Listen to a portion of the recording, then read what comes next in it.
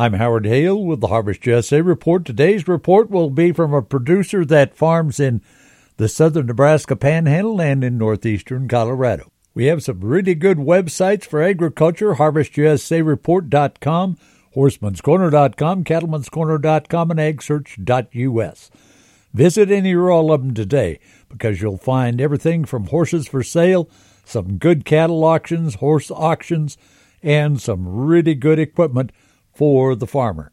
So go to agsearch.us, horsemanscorner.com, cattlemanscorner.com, or harvestusareport.com and do it today. Our report today is from Steve Keener. He farms both in Nebraska and Colorado, south of Kimball, Nebraska, and down around the Grover, Colorado area in northeastern Colorado? That's correct, yes. How's the wheat looking first down in the Grover area? Well, we got a little up, but, our rainfall in that area this year was as low as I've seen it since I've been farming there, and people that live in that area say it's as low as they've seen it in their lifetime there. We didn't have much ground moisture to get anything started, so it's been pretty slow. We had a little rain right at planting time that helped get things going, but not much after that. We're going to depend on some snowfall and hopefully some good spring rain.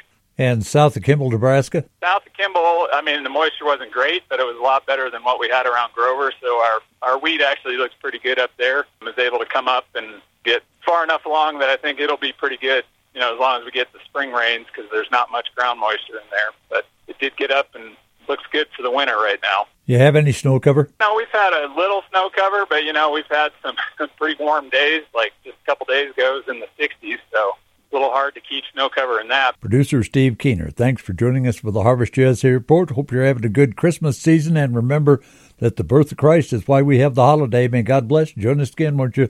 I'm Howard Hale.